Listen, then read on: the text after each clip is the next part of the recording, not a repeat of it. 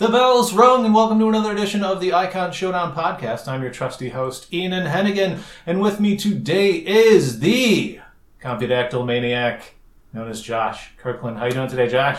Doing all right. How are you? Outstanding. I'm well, thank you kindly.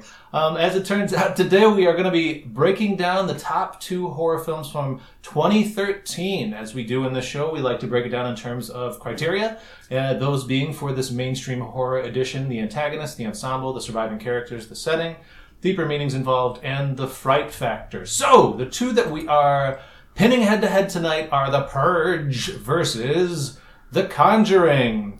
I'd seen The Purge before. I think I saw it in the theater, but I hadn't seen The Conjuring before. Had you seen either of these prior, Josh? I think I saw The Purge, probably within a couple years of it coming out. You didn't see it in the theater, though? Not. Fair enough. I think I saw it in the theater, but this is around the time where I really wasn't hitting the theater as much as I'd used to, so it's a good chance that I did see this on video or digital, too. So, okay, let's start with The Purge, then. Let's talk about our big badness. Who do you think is our ultimate antagonist? I would say it's, the specific intruders who came to the house. What about the government itself for allowing this Purge Day? The new founding fathers, couldn't they ultimately be argued as the main antagonist involved? Sort of. If you want to get into that whole thing, I'd say, humanity itself. Oh, wow. Why would you say that? Human nature.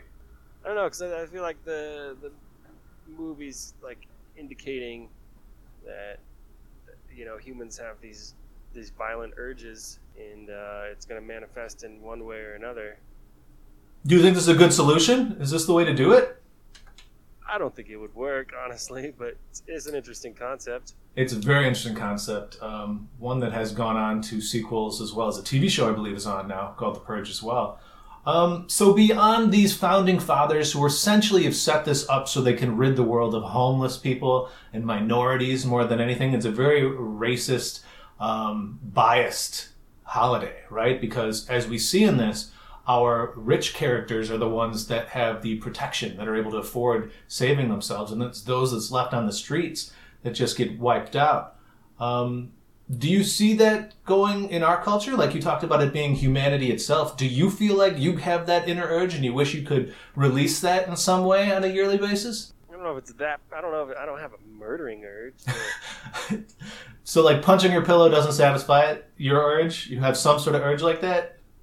I don't know if it's any kind of violent urge.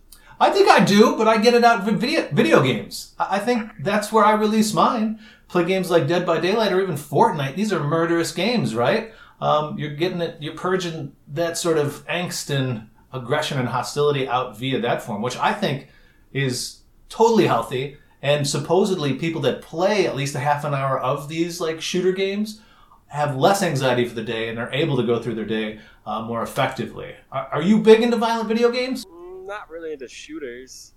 I mean, it is fun to kill stuff in games. It's too true. There's no consequences, right? And you get that same sort of serotonin release, I guess. But yeah, I don't necessarily agree with you that all of us have this urge in us. I think those that do go into like the army or something. What were you going to say? I said I don't think that, I personally have, the urge to kill, but I agree that there's certain frustrations that every human is going to be subject to. Fair. And it is interesting to note that it's not just murder. You can commit any crime during this, right? So if you don't have that murderous rage in you, what would you do? What would be your crime on Purge night? I don't know. You wouldn't loot the local Best Buy or hit up GameStop for some extra Switch games? Nothing like that? I don't know. I mean, if it's legal, right? Yeah. I mean, that's another thing that the movie kind of makes, brings to question, is just because something's not legal doesn't mean it's wrong.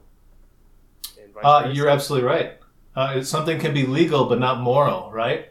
I think I'd sneak into maybe like a theme park or something and ride the rides, do something like that you'd get in trouble for. Maybe like the local pool. Granted, it's in March that this happens. I think it's March 22nd is the day that they do it. Yes, I think it's on the equinox or the solstice. If you could steal one thing on Purge night, what would you steal? What would I steal? I don't know. I think I'd steal a Switch. Which a bunch of games. Why not? Then we could play Switch together. That'd be fun. Yeah. All right, so you're okay with that one. GameStop be damned. All right, what did you think about then the aesthetic of our specific intruders? Let's talk about our first round of purgers who show up. Can you try and describe what do their masks look like? They look like those old like political caricature. Oh yeah. You know what was funny to me is the lead guy took his mask off, and it's like the same face underneath. That's true. Do you think they just had like political versions of their face made into masks? Oh, possibly. That's an interesting point because it is kind of like one of those Nixon caricature masks. But you're right; it was identical to his own face. I didn't really notice with the other ones, though. I kind of want to go back and see if all of their faces match their mask. That's kind of scarier, right? Because it's highlighting then that inner horrible in them, that inner demon, right? Yeah. I don't know. I don't think we got a real good look at many of the others. I don't think so either. I think most of them die in their mask. What about the vocalization of our main guy, our blondie boy, who's one of the haves, as he likes to put it, is rich prick who's going around killing homeless people pretty much, or minorities. We don't know if this guy's homeless that he's going after, but he's going after an African-American character, seemingly just because he's considered a have-not, right? Yeah. What is his motivation beyond that? Is it just to... See, that's what I'm trying to get at. Is it just about purging one's own angst, or is there a deeper meaning in here that the Founding Fathers do want America to be great again, right? This precedes Trump, but... Which side of the aisle is going to be more for something like this? I don't know. It's hard to say, what his motivation is, but this does seem like the kind of guy who's like, this is, his favorite day of the year. He's probably, thinking about it all year long. Yeah, that's true. It's like Psycho Halloween or Psycho Christmas, pretty much. Yeah. Okay, before we move on to the originality of these villains as a whole, and even our main crew of purgers, we got to talk about the last antagonists involved here. So you have the macro version of ultimately the country and then humanity, as you put it. Then you have the smaller entities, including just the gang that goes around essentially killing the have-nots. But then at the very end, we have another group of haves that want to purge themselves and kill their neighbors. What did you think about that twist? Did you think that the neighbors were sufficiently scary as antagonists? Sure, yeah. I mean, just, the fact that they, I don't know, like, the movie kind of goes back and forth, because they initially, saved them, because they wanted to purge them themselves. Did they have a good enough reason to want to purge them themselves? I thought I bought it, Just jealousy, pretty much? Jealousy, yeah. And I guess it's just because they built this addition or whatever that they claim was the money from all of the security systems that Ethan Hawke's character sold the entire neighborhood. Yeah. I felt that the blonde was great, the housewife next door or whatever. I thought she was sufficiently scary. I didn't really get a sense of the other ones, did you? Like the husbands? Yeah, not really, right? Yeah, they were just kind of there. Yeah, I mean, you definitely get it, because at least we meet the blonde housewife prior to the purge night actually happening. But I didn't really care about the other ones. I felt like I knew some of the gang behind the masks better than the people who weren't wearing the masks that were the neighbors at the end. Do you know what I mean? Like, I got a better sense of the character that was portrayed of our minions, the toadies to the blonde guy, right? Just the way that they would be swinging on the swings or skipping together, skipping to their loo, I don't know. I thought it was kind of fun the way that they were depicted and scarier. You really saw the psychosis going on, even in his ancillary characters. Did you see that? Yeah. I don't know. I still like this stuff at the end. It's just kind of like a bonus antagonist. Yeah, that's a good way to put it. Like the final twist of the knife. Is Ethan Hawke dead? I wasn't clear on that. I wasn't clear on that. I'm not sure. But I think it's going to be interesting in the neighborhood. What's the dynamic going to be like? Do they move immediately? I don't know. You got to move, right? You can't be living next to people that want to kill you the next purge day. Probably not. I think they got to move. Okay, finally, just the originality of these three factions of antagonists. Did it feel new to you? the first time I saw it, I didn't really think that the movie at all was anything new or original. It just seemed like like a typical like home invasion, stand your ground Right. situation. Second time I saw it, I did read a little deeper into it, appreciate it a little bit more. Yeah, I think it's original motivations. Like, you are giving a pass by the government to be a psycho, to live a horror movie. I think it's wholly original. Maybe just the motivations of the neighbors being jealous, not as empowering as ultimately the have gang that goes around killing homeless and minorities. I felt like that was more interesting.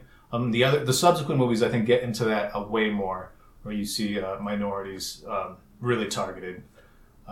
Let's pop over to The Conjuring. Who is our antagonist in The Conjuring? Well, the main one would be like the ghost of this witch who lived in the house. Right. The original, I guess she was one of the original owners. Mm-hmm. She was the first one that owned the land, because that is her motivation, right? Anyone who goes onto her land becomes cursed, and she possesses usually the maternal figure to kill the children. Yep. Why? Why does she do this, though? What is her motivation? Well, right when declaring allegiance to Satan right before she killed herself, I think it's a service of Satan. Then, if she's on Satan's side and she wants to live with him in hell, why is she then subjugated to haunting this house? Wouldn't she have followed Satan's rules enough to not be stuck in this purgatory state on Earth?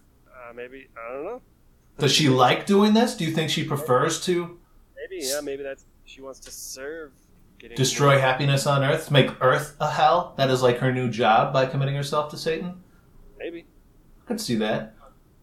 Beyond our main witch, do we have any other antagonists? Well, I mean, there's the other spirits or whatever in the house are kind of like there's the boy Rory. Rory.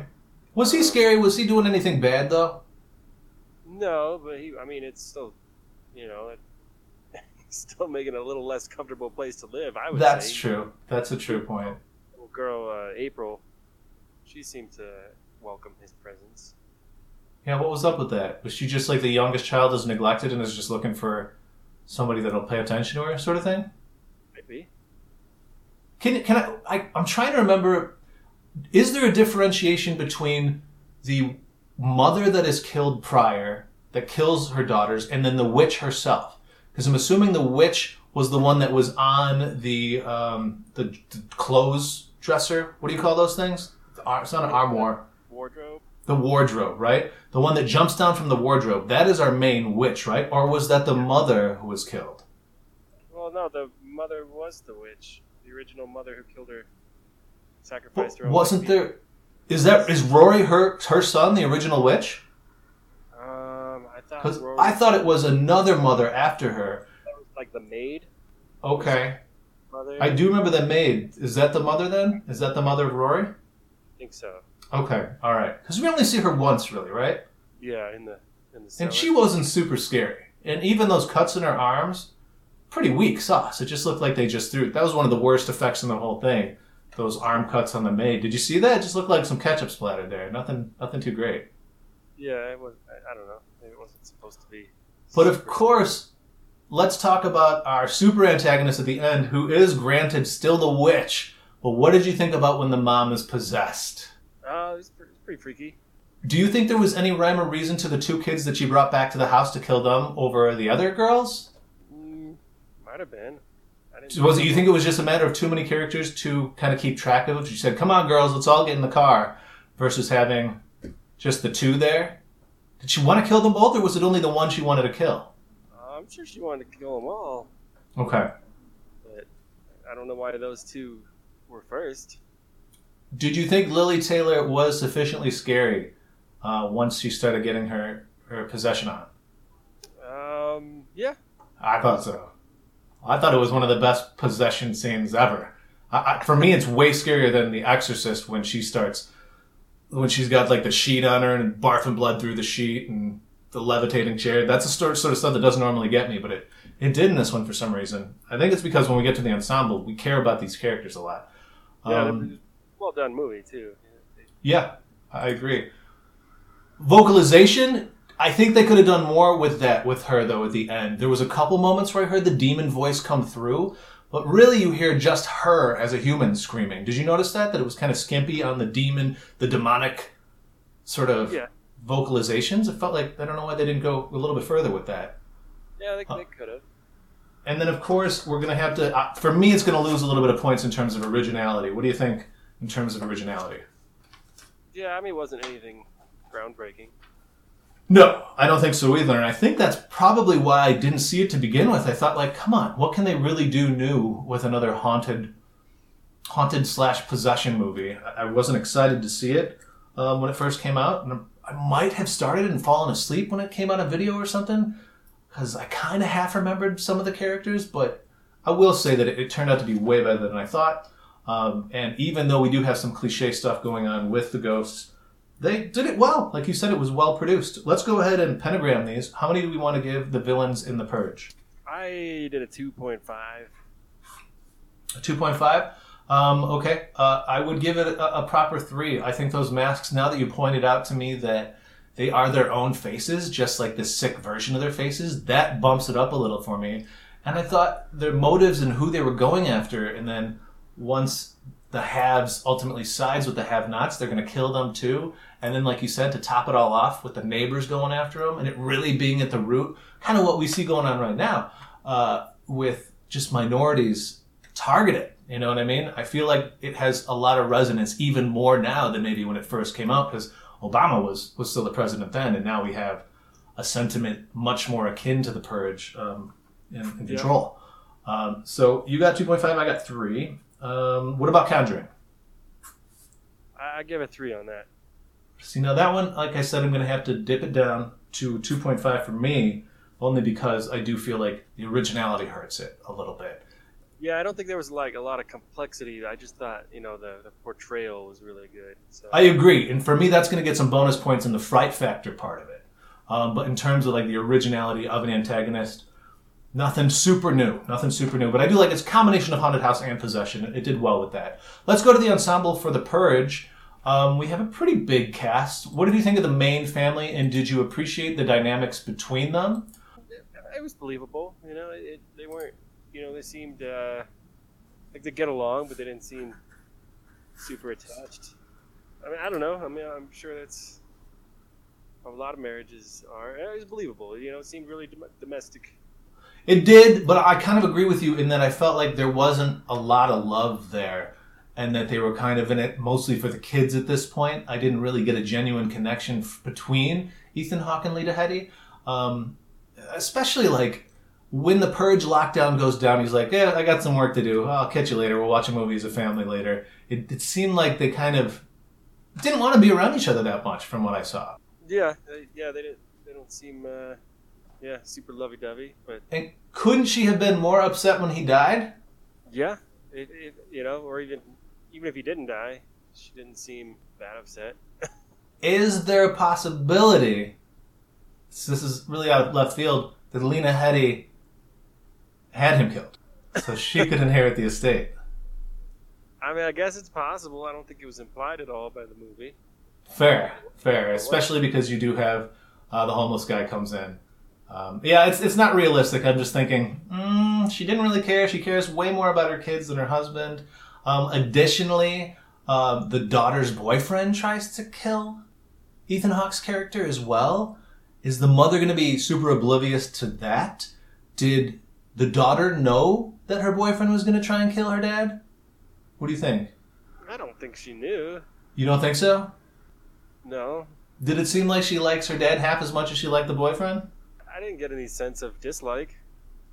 I didn't see any love there, though. Granted, she's a teenage girl or whatever, but if she's supposed to be mature in the way Henry put it, you think she would show him a little more kindness.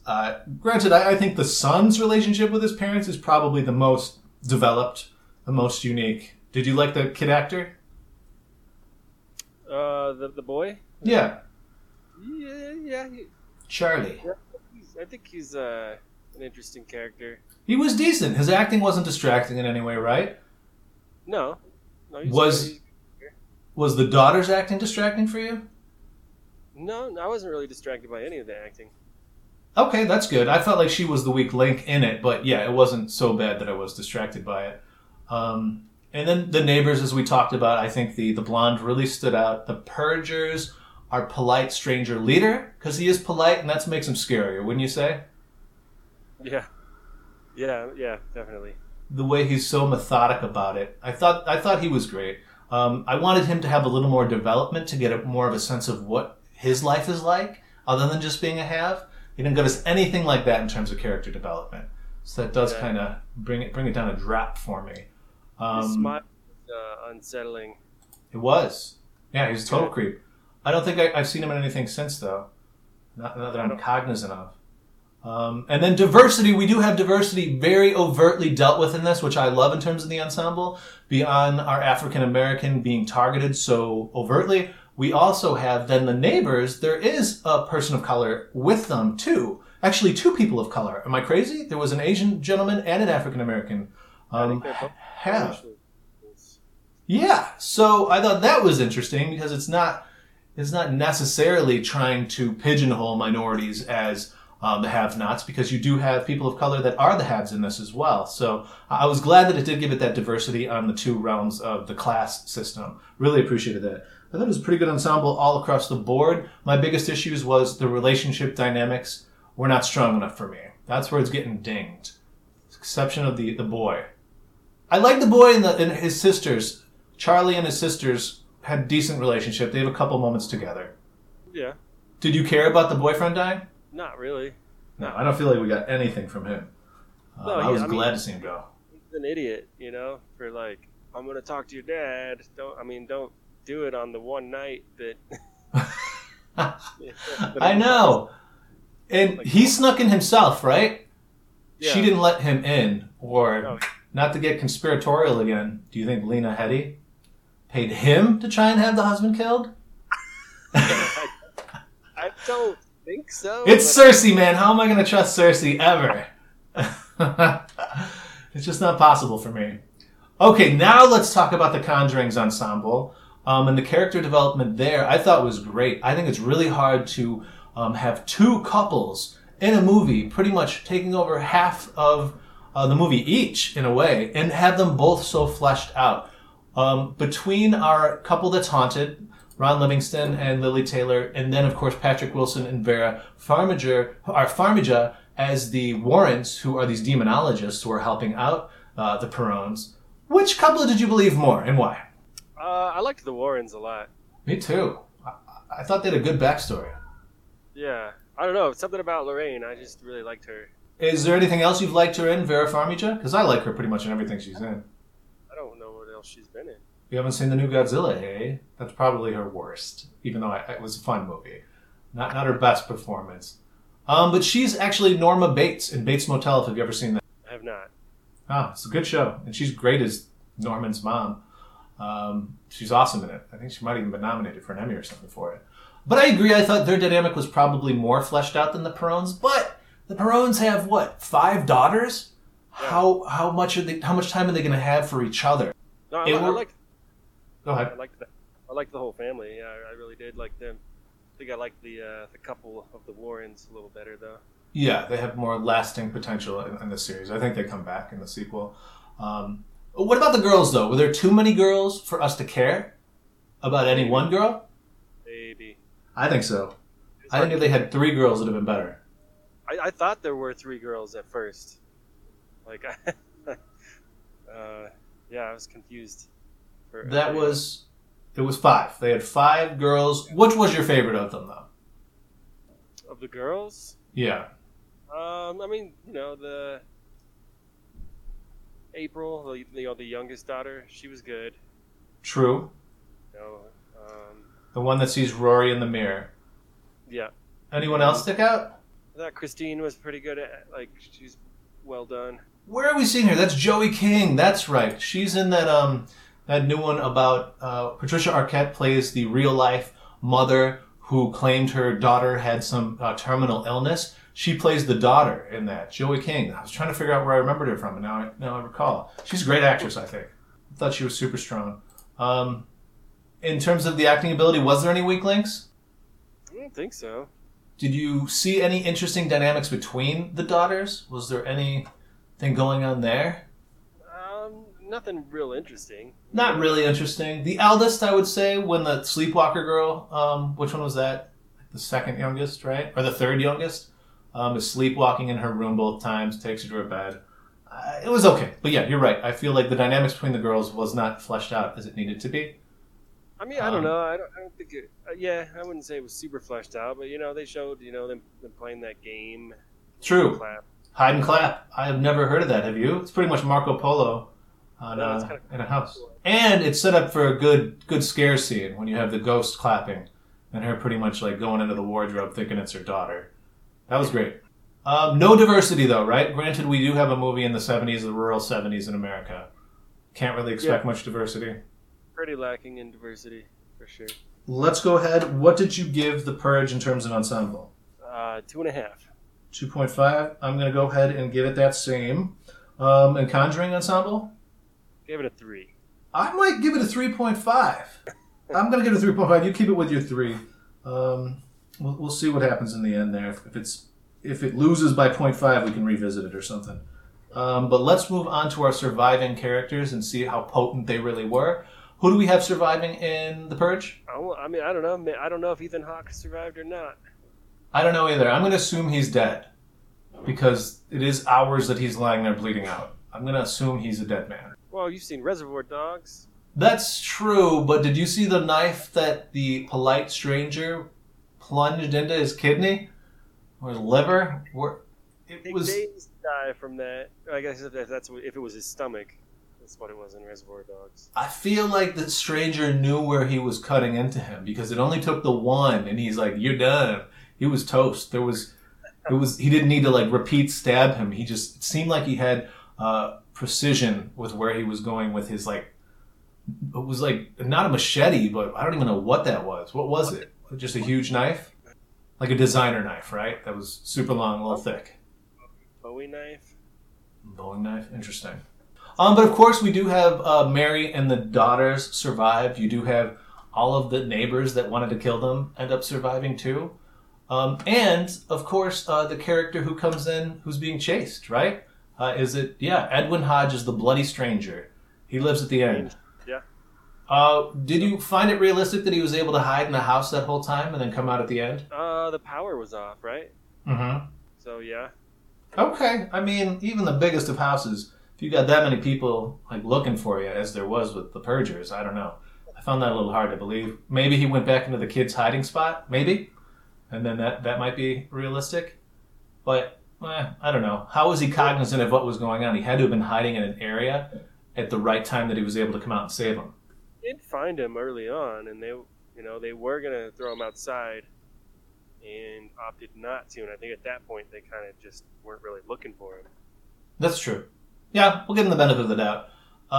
Let's pop over to The Conjuring. Pretty much everybody survives, right? Do we have any deaths in this that happened during the movie? I don't think so. That's a problem for me. Somebody should have bit it. The dog. Okay, the dog. And then theoretically you could talk about the witch, the mother, Rory, the previous girl that was killed there too. Because the daughter was killed there. It wasn't just Rory, right? It was the secondary family where the witch possesses the mother who kills her daughter.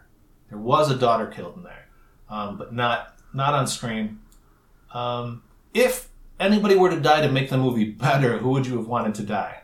I don't know. Maybe the cop. The cop should have died. So should have the second in command to Patrick Wilson's character, his like UV technician guy. You know, yeah. Those are expendable characters. Yeah, I was gonna say that. But this is not a true story, supposedly. Is it? It's not PG-13, is it? It could be. I'm kind of worried that it is. It's still good despite that, though. But ultimately, everybody survives, and to me, that is a ding. I need at least...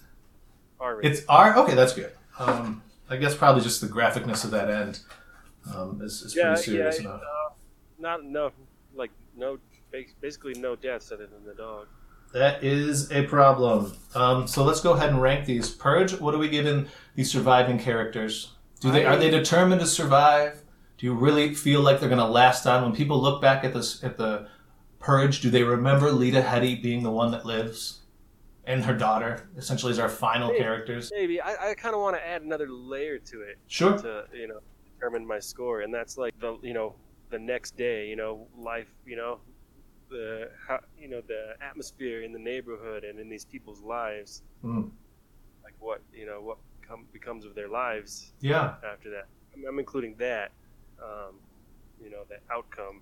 And you're going to juice it up because she dealt with so much and then now has to deal with all that bullshit afterwards, is what you're saying. Yeah. Because of that whole dynamic there, I gave it a 3. Okay. I'm going to go ahead and just because too many people live for me, I think we should have lost the daughter. I'm going to give it a 2.5. Conjuring surviving characters? I also gave that a 3. But wow, that is generous. It's generous because everybody survived. Yeah. I didn't necessarily feel like the dad's determination to live was really there. I wanted more from Ron Livingston in the second half of the movie. It felt like, to me, Vera Farmiga just kept putting herself in spots where she was going to get killed, Her determination to survive wasn't there. I have to give it a 2. I'm sorry, because nobody dies, and people should have died. In terms of everybody surviving is a problem for me in a horror movie. Let's pop over to settings. What do you think about the Purge setting? Because a lot of people criticized this and said, this is such a good idea, but why would you ever just set it in one house? You're squandering such a brilliant idea. Yeah, that's how I feel about it. Did you like the use of the house? Was the utilization of space sufficient, though? It was. I would say it was sufficient, but it wasn't much more than that. Did it set a mood that was noticeable? Yeah, I think there was a mood. I think there was, too. The look of it.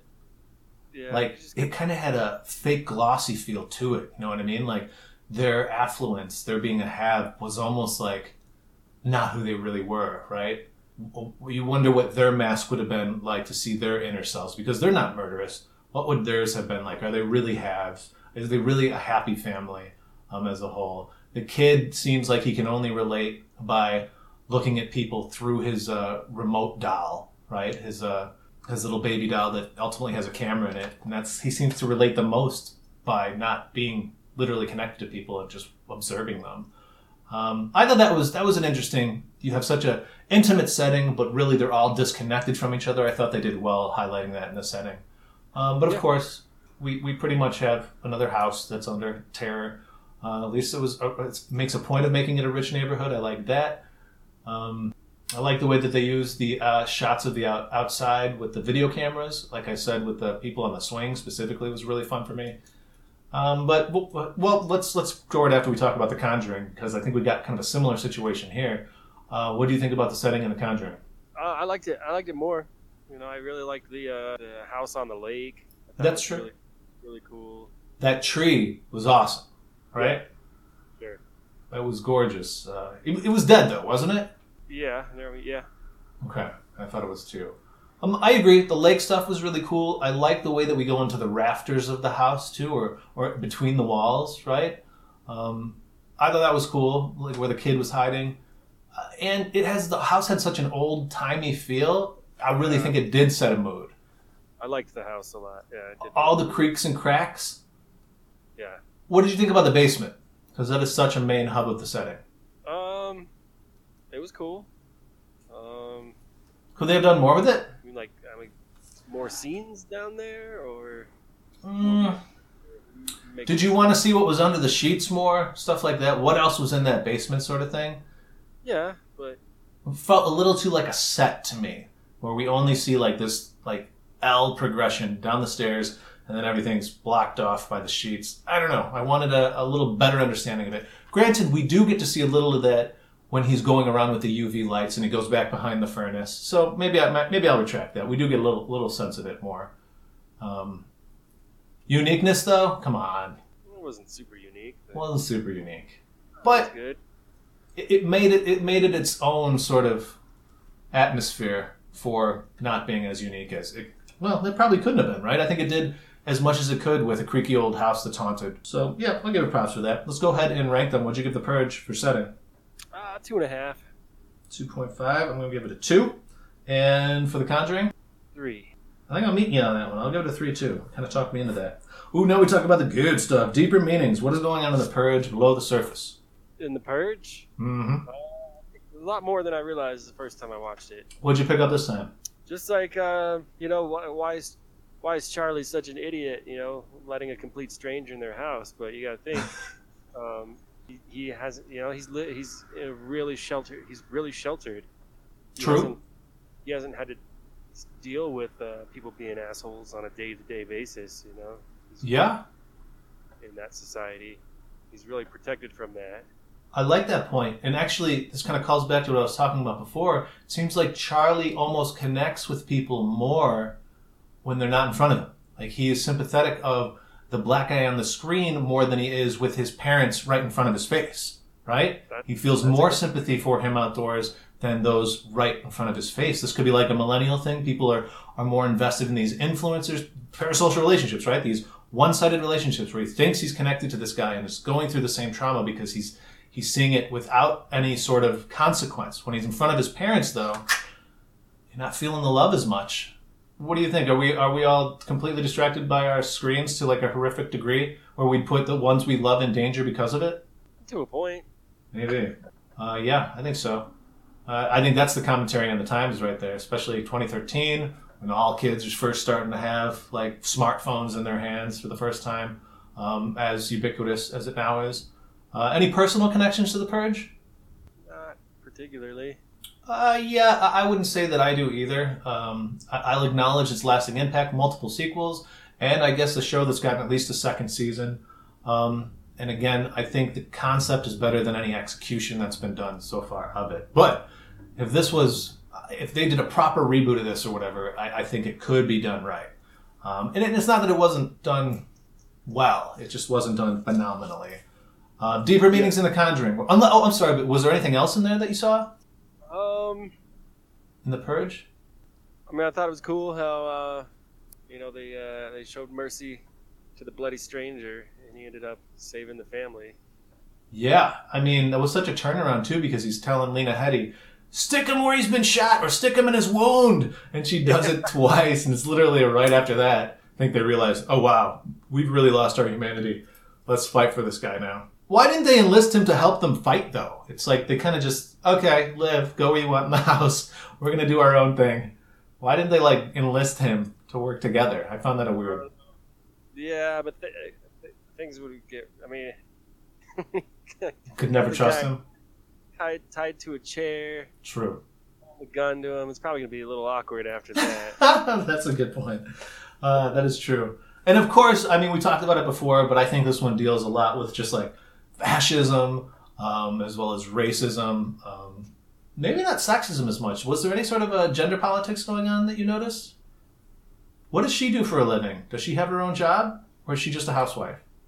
Not just a housewife. That's a bad way to put it, but... I don't know.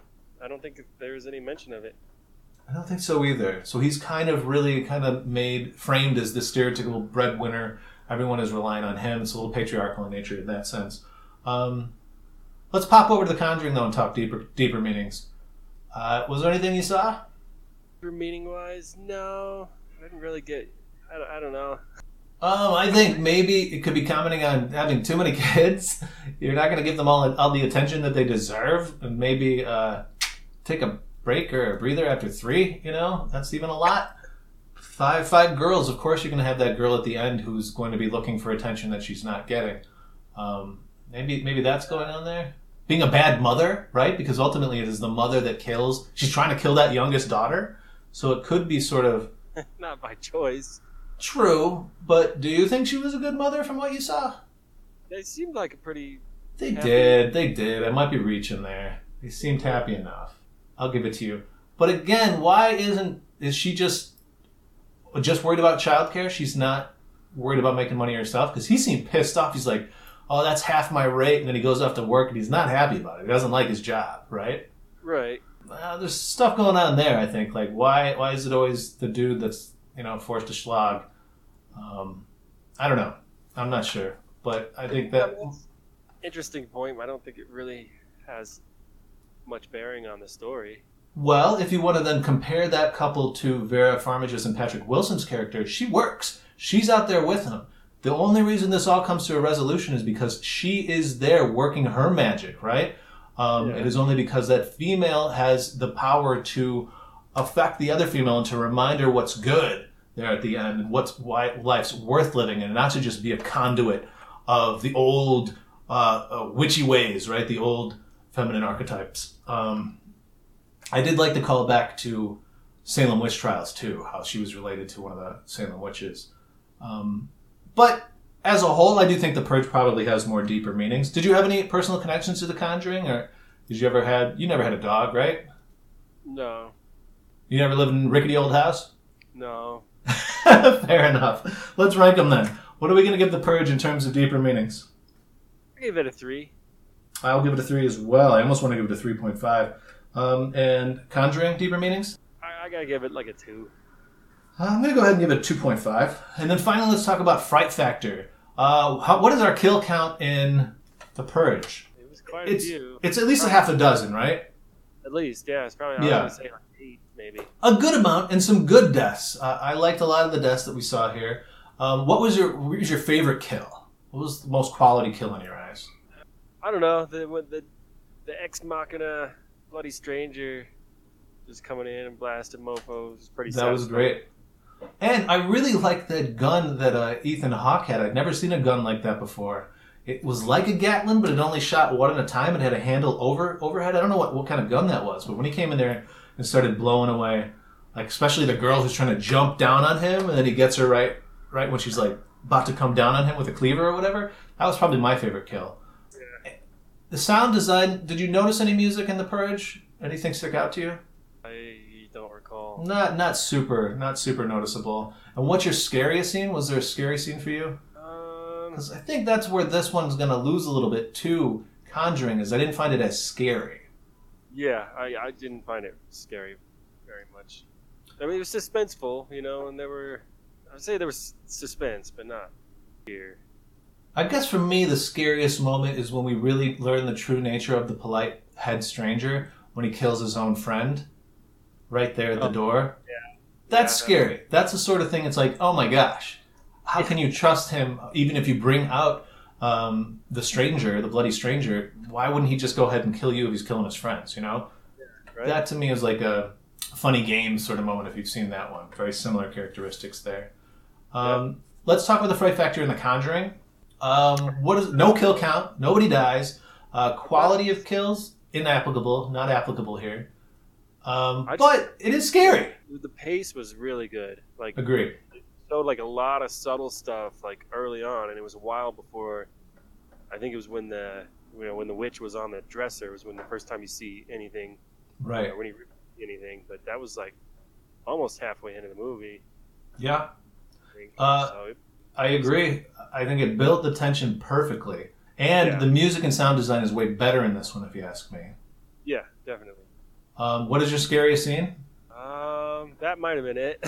When she was on top of the wardrobe? Well, I was like, oh, there she is. She's kind of creepy. But when she jumped off, it was I jumped a little bit. I kind of got a tie for 2. My first one is going to be when the leg gets tugged, when Joey King, the actress Christine, I think, her leg gets tugged in bed, and then she sees the figure in the darkness, and just the stink of rotten meat there, and the sister goes over to check, she can't see it, while Christine can, and it's right there next to her. And then the door slams. That got me. And the other one that got me is when the mom is thrown down the stairs by the thing. I like that. I don't know, for some reason, her getting tumbling down that stairs was freaky, being trapped down there, not being able to get back up. Probably not as scary to me as the dark corner behind the door. There's someone behind the door. But still effective. And of course, you can't deny the end sequence. The exorcism stuff is great. And that's freaky. Yeah, it was. Super freaky. I didn't think that was going to be the ending. I thought there was going to be something else. Like what? What should there have been? I don't know. I'm not saying there should have been. Well, maybe in The Conjuring 2. Are you more likely to watch Conjuring 2 or Purge 2? I think I liked The Conjuring better than the Purge, but I'm more interested to see what else they could do. Yeah, the concept is better. I agree with you there. I think I'd want to see... I've seen a sequel to The Purge that I didn't like that much. Like the first Purge Day or something, the very first time it ever happens. It was really mediocre. But I think there is just a straight sequel that I kind of want to check out. Nevertheless, let's go ahead and give our final pentagrams out. What are we giving The Purge for Fright Factor? I gave her a 2. 2, that's what I gave it. And what about The Conjuring? I gave that one really good marks. I gave it a 3.5. Oh, damn! I'm going to give it a proper 3 because nobody died, so it can't be that scary. Yeah, that does hurt it, but I thought it was pretty spooky. All right, I'm looking at the numbers here, and the bell has rung. The Conjuring, surprisingly, is the most mainstream, iconic horror movie of the year 2013. An unlucky year, too, 2013, right?